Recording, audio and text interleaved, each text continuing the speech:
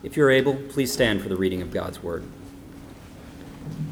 Today's scripture is Philippians chapter 4, verses 2 through 9. I entreat Euodia and I entreat Syntyche to agree in the Lord. Yes, I ask you also, true companion, help these women, who have labored side by side with me in the gospel, together with Clement and the rest of my fellow workers, whose names are in the book of life. Rejoice in the Lord always. Again, I will say, rejoice. Let your reasonableness be known to everyone. The Lord is at hand.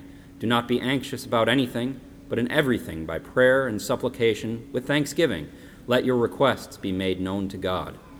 And the peace of God, which surpasses all understanding, will guard your hearts and your minds in Christ Jesus. Finally, brothers, whatever is true, whatever is honorable, whatever is just, whatever is pure, whatever is lovely, whatever is commendable, if there is any excellence, if there is anything worthy of praise, think about these things. What you have learned and received and heard and seen in me, practice these things, and the God of peace will be with you. The word of the Lord. Thanks be to God. Would you please pray with me? Father, the words of that first song that were just being played during the offertory continue to kind of echo in my head. Oh, give thanks to the Lord, for he is good, and his love endures forever. Lord, we come before you as one. You are one whose love endures forever. And so we come as those who are grateful, those who have received your grace. And yet you tell us, even though we've already received so much from you, to bring our requests to you because you are a generous God.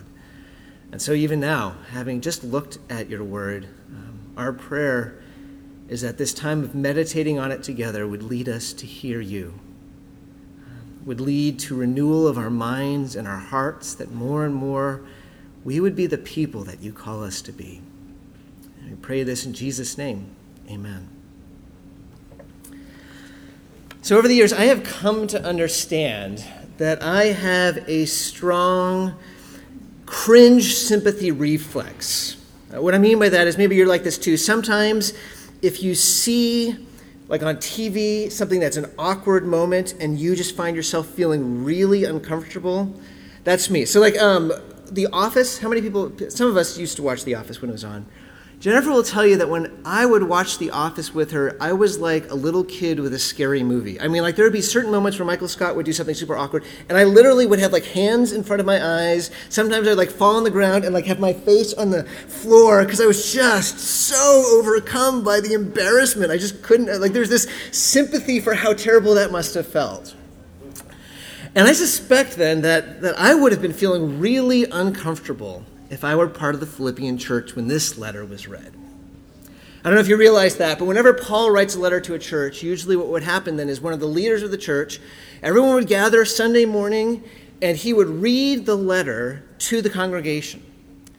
And you can only just imagine how it must have been, where you first hear these encouraging words of how Paul is doing. Even though he's in prison, he is encouraged because he has Christ. And then he challenges us that to live is Christ, and you're all with it. And suddenly he says, and I want Euodia and Syntyche to get along. I mean, can you imagine if, like, say right now in the sermon, I'm like, Matt, Tim, you need to stop fighting. It would be an awkward moment, I would think. I mean, it certainly would have been. You can just imagine what it must have been like then, where suddenly people just kind of paused. Did I just hear this? And they kind of like sidelong glance, try to look at Euodia and Syntyche, and of course their faces are red, and there's silence, and there's this question of, did Paul just really call these two people out? Now this signifies something, doesn't it? This shows that for Paul, this conflict between two people within the church is not something that you can rest content with. Now, to clarify here, we should recognize that it's not that he has anything against Euodia and Syntyche. In fact, he speaks really highly. These are two women who have fought side by side with him for the gospel. They are people whose names are written in the book of life. They are mature. He loves them. And it's also not a situation where he's really concerned about what they are arguing about. Sometimes, like in 1 Corinthians, when there's arguments within the church, Paul will weigh in and says, now about this, let me tell you what's the wrong way and the right way of viewing this. He doesn't say anything like that here, which shows he's not really worried about the subject matter. It's not one of those things that has deep theological issues.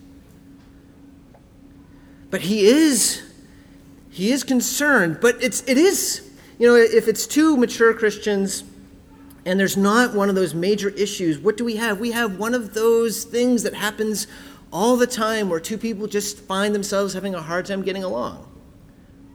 I mean, you can imagine how it must be. Let's assume maybe Euodia was kind of more of a dreamer, a big picture kind of person, and Syntyche was an organizer, never met a checklist that she didn't love. And the two of them maybe were working on some sort of church outreach project. And Euodia has these fantastic big ideas, and Syntyche is just kind of like impatiently waiting and eventually saying, this is too big, we can't do this. And Euodia is like, you are not a person of faith. If we pray, it will happen. And then Syntyche comes back and says, do you remember what happened last time we prayed to see if it would happen? And then it just kind of goes devolving worse and worse and worse. And suddenly they don't want to talk to each other anymore. I mean, we know situations like that, right? Because they happen all the time. And yet, even if they are common, Paul does not treat this lightly. He is calling them out, elevating it to the whole church. And it's not just that he's calling them out. He's saying, he says, you loyal yokefellow, probably the person who's reading it, one of the leaders, help them. He's calling the church to help them because this is a big deal that two mature Christians, even though the issue isn't that big of a deal, that the two mature Christians are not getting along. Now, why is that? Why is this something where in some ways the whole letter is moved and the final chapter, this is where he lands it? It's because when in the church two Christians aren't getting along, it's not just a matter of two Christians not being able to get along. It's because there is nothing that hurts a church, that weakens its mission, that undermines the very gospel itself, like disunity. Back in chapter 1, Paul is already kind of pointing in this direction, where he says, only do this. After he's talked about his struggle, then he calls them, I want you to fight side by side with one mind for the gospel. And if you do this, even in the face of opposition, it will be a sign to everyone around that what you have is real. That's essentially what the end of chapter 1 is saying. And the reason is because the gospel is not just about Jesus bringing people into heaven. The gospel is about Jesus making all things new, uniting us to God and uniting us to each other, making us the way we were supposed to be. And so when unity is expressed, that shows the reality of the gospel. And when unity is denied, it undermines it. I mean, we can imagine why that would be. We know how that is. I mean, how many of us know of stories of churches that seem to be going well, but then there was some sort of bitterness, some sort of conflict, and it just broke the church apart? And maybe that was going on even here. You have, Euodia and Syntyche never staying on the same side of the congregation, rarely being in the same room, and when they are, it's always awkward, and they kind of have these polite smiles towards each other. And these friends who love both of them, because both of them are key parts of the church, don't know what to do. Do they take sides? Don't they? It's divisive. Now, what do you think would happen if a newcomer stepped into that situation and kind of go, I have no idea what's going on here, but this is not healthy, and I don't want to have anything to do with it?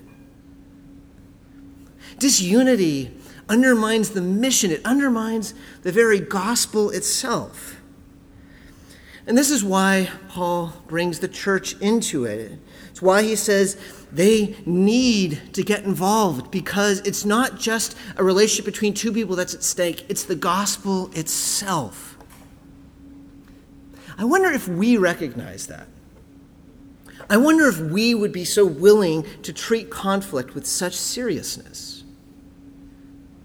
Because there are a couple of things I think that probably would kind of push us away from that mentality. One of them is we have such a strong emphasis on privacy, don't we? I mean, hey, that's between you and me. You guys shouldn't get involved. That's our general disposition. Okay, we'll leave it alone. And the other thing is because conflict is super messy. And if we're honest, we would far rather just kind of keep it at arm's length, because it's a quagmire. But Paul is pushing us in a different direction. He is saying, this is such a big deal that I'm going to name it, and I'm going to say, you guys need to work on it together, because the fate of the church and the glory of Christ is at stake when two Christians can't get along. It's a big deal. Now, Paul doesn't just stop there. It wouldn't be very kind of him, too, to just basically say, you guys need to agree on each other, and he doesn't do anything more. No, the rest of the chapter, the rest of our passage, that is him then empowering the church to know how to deal with this, to move towards the peace that we are called to if we're wanting to honor Christ. Maybe you noticed when it was being read, at the end of each of the next two paragraphs, after some instructions, it finishes with a promise of peace. The peace of Christ will be with you. And then the last paragraph, the God of peace will be with you. In other words, after he's saying they need to get along and work with him, he's saying, now let me tell you how to find that peace that you need. And here's what's interesting to me. As he moves the church forward, as he moves us forward to being in peace, he doesn't go the places that oftentimes we might be inclined to go. He doesn't talk about communication techniques and I statements and how you listen well and making sure you assert. Those things are important. But to Paul, those things are not absolutely fundamental. Where he goes first is to the kind of people we are. Are we peacemakers? How do we become peacemakers? Think for a moment about the last argument you found yourself in with someone you cared about. Not with someone that's just, like an enemy, for lack of a better word, not someone you really get frustrated, but someone that you're somewhat close to. Or maybe you're not someone who argues because you hate conflict. So maybe for you, it's someone that you, because you were really frustrated with, you just were frustrated for a long period of time, but not wanting to engage. Now, I'm sure sometimes there are very significant issues that you're facing, and sometimes you are deeply wrong, but I also suspect that for most of us, if we look back, we feel a certain degree of regret because we realize ways that we were defensive. Why do I always get so defensive? Ways that we were so intent on making sure we were heard and just not doing a job of listening. Maybe I'm speaking autobiographically here because I know that's true of me. So much of the problem that we have with conflict is about us. It's about the kind of people we are. And so as Paul invites us to the way of peace, he focuses us on how we can become peacemakers. And not surprisingly, knowing Paul, he lifts our gaze towards Christ. And he really focuses on two things. He says, our hearts need to relinquish control to Jesus, and our minds need to be oriented towards Jesus. If we do these two things, then we will experience peace. So first, we have this call for our hearts to relinquish control. Again, if you notice at the very end of the second paragraph in our passage, we have this amazing promise. The peace of God, which surpasses all understanding, will guard your hearts and mind in Christ Jesus. The peace of God, which surpasses all understanding. He's not just talking about an inner peace, although that's part of it. He's talking about a peace that allows you to be at peace with others. And how? How does that happen? Well, he gives 3 instructions, and all of them are about relinquishing control to Christ. First one, he says, is rejoice in the Lord. Imagine for just a moment that you found your joy not in how capable you are or how well you're doing, that your sense of self-worth was not about how people viewed you or about your success, but instead your sense of self-worth and satisfaction and joy was found entirely in the fact that you belong to Jesus and that everything that is his belongs to you. His righteousness is yours. His glory, his beauty is yours. Imagine if your joy was entirely caught up in that. How do you think that would affect the way you relate towards others? I'll tell you one almost miraculous thing that I think we would discover as we move in that direction, and that is we would find that it's safe to be wrong.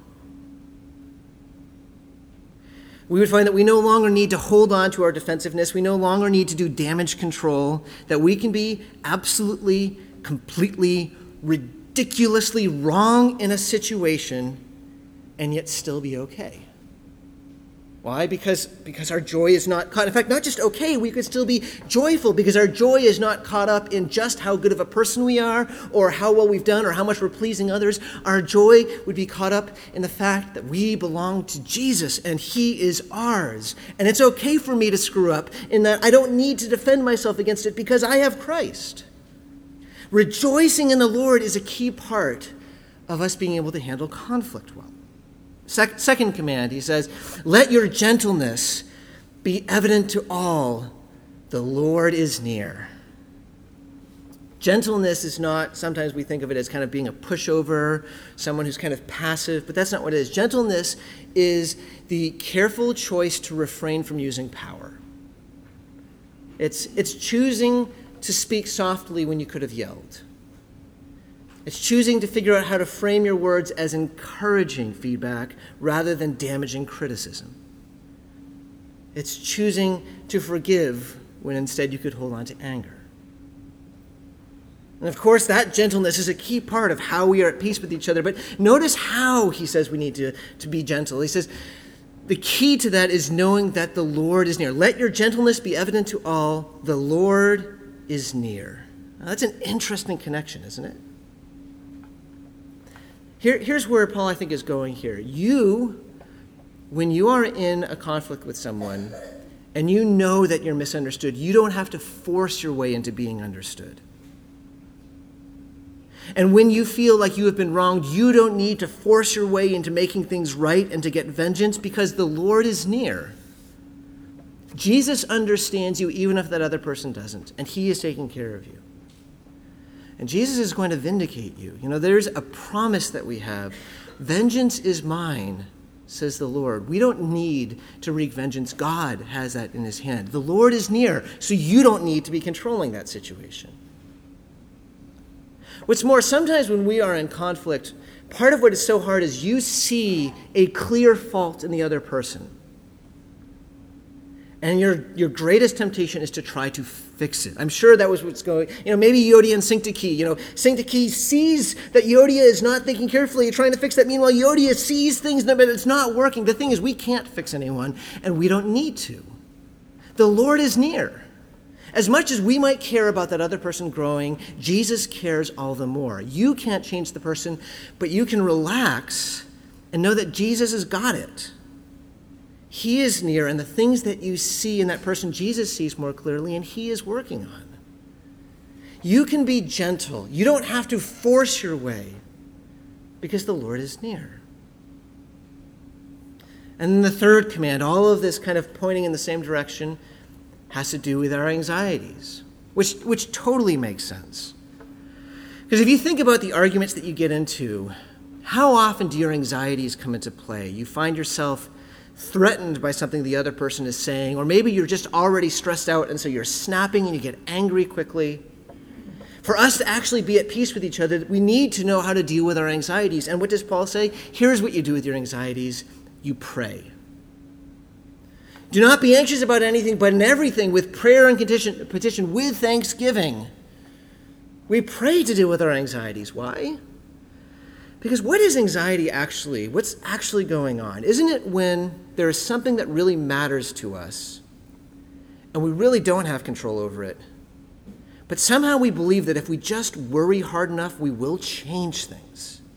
I mean, isn't that what's going on? There's just, if I keep thinking about it, if I keep worrying, that's what's going on. It's psychotic. It just doesn't work, and it stresses us out. And that's totally the wrong way to do it. The better thing is when we really have a desire and we know we can't control it, to recognize we have no control. God does. Let's talk to him about it. I love the threshold here in everything. Sometimes I think we're worried that something that we're going to pray about is too small.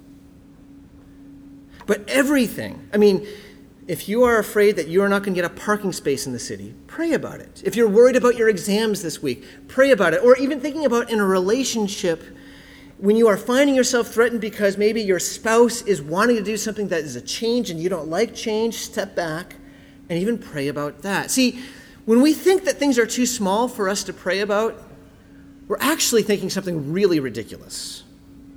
Because what we're implying is that there are some things that we pray about that God would just kind of stop and go, whoa, that's a really big deal. I will make sure I pay attention to that. When nothing is like that to God. Nothing is a big deal to God. But everything that matters to you is important to him because you are amazingly important to God. And so instead of holding on to our anxieties and fighting to control it, what happens when we pray? We are releasing control. When we're giving thanks, all the more so when we're recognizing how God is taking so good care of us. I mean, imagine for a moment, next time you are in a conflict, an argument, whatever term you want to use for it, with a good friend or with your spouse, and you're finding yourself kind of ratcheting up in defensiveness and anxiety, what would happen if you just kind of took a time out and say, hey, I need to step back for a few minutes? Maybe went for a walk and prayed and recognized what are the things that I'm really fearful of right now? And brought them before God and then came back to the conversation. Knowing that God has it in control, how would that change the way you deal with conflict? And do you see how all of these are all about the same thing?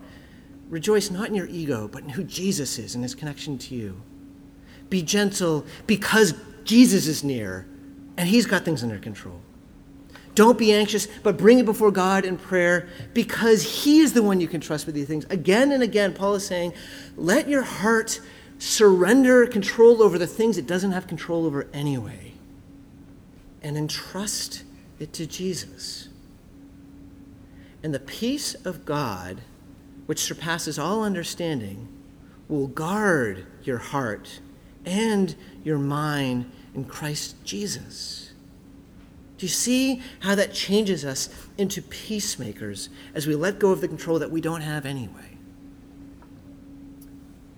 But there's another paragraph where we also have this promise of peace. The God of peace will be with you, says the very end of that final paragraph.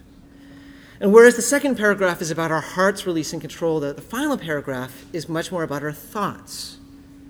So finally, brothers, whatever is true, whatever is honorable, whatever is just, whatever is pure, whatever is lovely, whatever is commendable, if there's any excellence, if there's anything worthy of praise, think about these things. It's a command about our thought life. And that word think is not just like think happy thoughts. It's a thinking that's involving pondering, considering, thinking hard about. I came across a story this week. I think it's around Mr. Rogers' 50th anniversary. And I read a story about him. There is this man who at the time when this thing happened, he was a college student. And he wrote about how just one time he was passing a dorm room and he saw Mr. Rogers' neighborhood. And he just found himself transfixed. And he just realized there's something really soothing and important and what he needed at that moment. Well, a couple weeks later, to his great surprise, he was in Pittsburgh. He was in an elevator, and who walks in but Fred Rogers? And he says, he's having this geek out moment. He's trying to figure out, how do I handle myself without making Mr. Rogers uncomfortable? So he doesn't say anything until they're walking out of the elevator. And so then he speaks, and he says, Mr. Rogers, it's like, what do you call him besides that, right? Mr. Rogers, I want you to know that the work that you've done has meant a lot to me. And Fred Rogers kind of pauses and says, were you one of my television neighbors growing up? And he says, yes, I was. And Fred Rogers gives him a hug. But the story doesn't stop there. They're kind of walking out the lobby, and they're starting to kind of talk about the pianist for Mr. Rogers' neighborhood and whatnot. But this guy is actually going through a really hard time. And at a certain point, he just says, you know what, I just saw your show again a couple weeks ago, and I just want you to know, it meant a lot to me. And he says, Fred Rogers kind of paused, looked at him, removed his scarf, because of course that was what Fred Rogers does, points to an area to sit, and says, do you want to tell me what's troubling you so? And then this guy just kind of loses it. And they're talking for a while about the grandfather that died and how hard it was. And eventually he apologizes to Fred Rogers and says, I'm sorry, I know I took you from whatever you were doing. He says, Fred Rogers says, sometimes you just are where you need to be.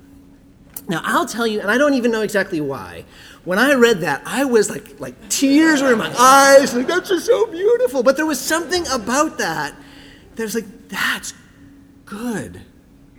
There's something about that is beautiful and that is praiseworthy. And when I'm thinking about it, I find myself longing to be more that way. There is something about when our thoughts attend to what is good that causes the good to kind of expand, to grow, to shape us. There's this old computer programmer's phrase. They say garbage in, garbage out. Bad programming means you're going to get a bad program. Well, there's something similar to us. Garbage in, the more that our minds are just focused on things that are dark, that are bitter, that are unhappy, and that becomes what we're pondering all the time, of course it's going to make us into miserable people, and it's going to affect the way we relate to each other. But if we focus on the things that in this world are truly good and beautiful and lovely, that expands within us. Now, Paul pushes this beyond just thinking about things in a generic term. He says in verse 9, what you've seen in me, what you've heard from me, the things that I have demonstrated act the same way. What have we seen in Paul? We have seen a complete and utter devotion to Jesus, right? My life is Christ. To live is Jesus. And so I think what he's saying here is, as you are gazing on what is good and what is beautiful and your mind is considering, I want you to realize that you are already being lifted up to Christ in your minds and recognize that that's who it is that you're considering. When you think of beautiful, when you think of the good moments that I just described in that story, realize that comes from Jesus. And that's just a picture of who Jesus is. And let your mind and your heart be fixed on him. Because as it is, what is good will expand. Because here's the thing. Drawing near to Jesus draws us near to each other. Because Jesus unites us. And I came across this really interesting little fact. I was reading Tim Keller's book, Making Sense of God, which I highly recommend. Very good book. And I was struck by this. He pointed out over 90% of Muslims live in a one geographical area, banned from Southeast Asia to the Middle East and Northern Africa. Over 95% of all Hindus are in India and its immediate surroundings. Some 88% of Buddhists are in East Asia. However, about 25% of Christians live in Europe, 25% in Central and South America, 22% in Africa, 15% and growing fast in Asia, and 12% in North America. Isn't that interesting? Christianity seems to be the one belief that transcends every ethnic and economic boundary in a way that no other does. And here's why I think that is. Every other faith ultimately demands something about you for it to work for you. So if it's Hinduism, maybe you have to be part of a certain caste. If it's Judaism, then you have to be faithful to the Jewish law. There's some way that you have to live up to a certain standard before you can be accepted or welcomed in. Not so with Christianity. With Christianity, it's about what Jesus has done, and he welcomes all. It doesn't matter how terrible you have been, doesn't matter what tribe you are from, it doesn't matter what ethnic or economic or whatever, it's all about Jesus. So all are welcome. Which means the answer to racism, the answer to sexism, the answer to the great divides that we're feeling even within our country are only going to be found in Jesus, because Jesus is the one who transcends all boundaries. And it's true about our relationships as well. The more our minds are fixed on Jesus, on the one who welcomed you before you did anything that deserved it, on the one who embraces you and forgives you and is patient with you, though time after time we blow it, he continues to love and forgive. The more that we see that, how can that not change the way we will be towards others? See, Jesus unites. Here, Paul says, is the way to be peacemakers. Relinquish control to Jesus. Set your minds on Jesus. The peace of God will guard your hearts. The God of peace will be with you. You will experience peace. You will be able, Yodia and Syntyche, to be able to be reconciled, because Jesus is the one who can do it, even if you can't. I just want to close by noting what we have here. This is not, I know sometimes when there's instructions, it can feel like we have this overwhelming set of things that we need to do. And oh man, God is giving us a whole bunch of rules. That's not where God is coming from here. Do you realize what we see about God? God is passionate about love. That's what's fueling this.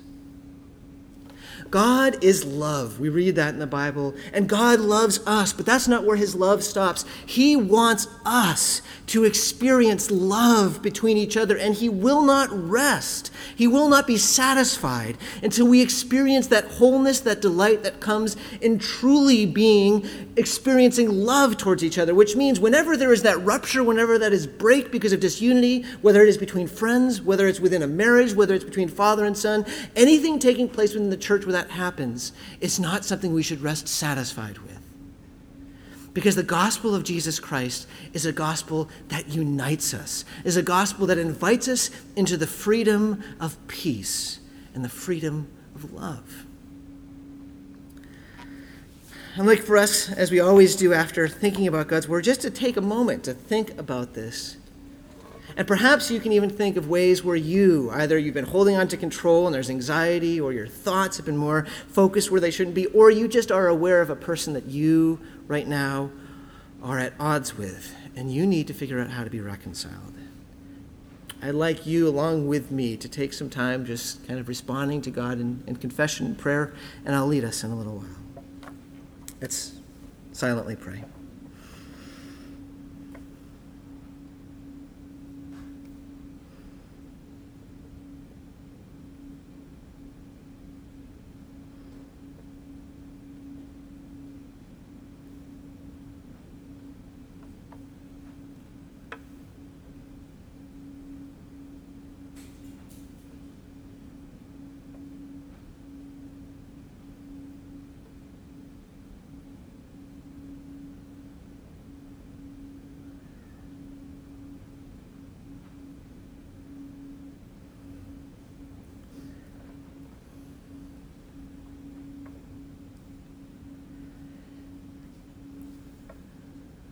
Father, thank you that you are a God who cares about our relationships.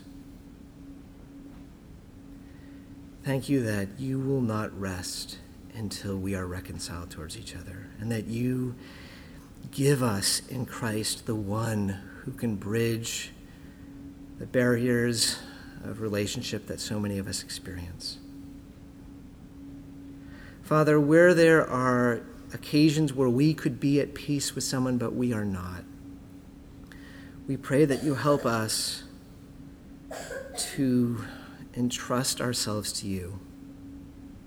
Lord, we confess our own fear, our own selfishness, our own defensiveness, whether it's something that we're experiencing right now towards someone, or we know sometimes we experience it when we're in conflict, and we ask, Lord, that you would lead us more closely to Christ, that you would help us to be people who are able to just be at peace with others and not be defensive and not be angry, but be able to be welcoming and loving. We pray this in Jesus' name. Amen.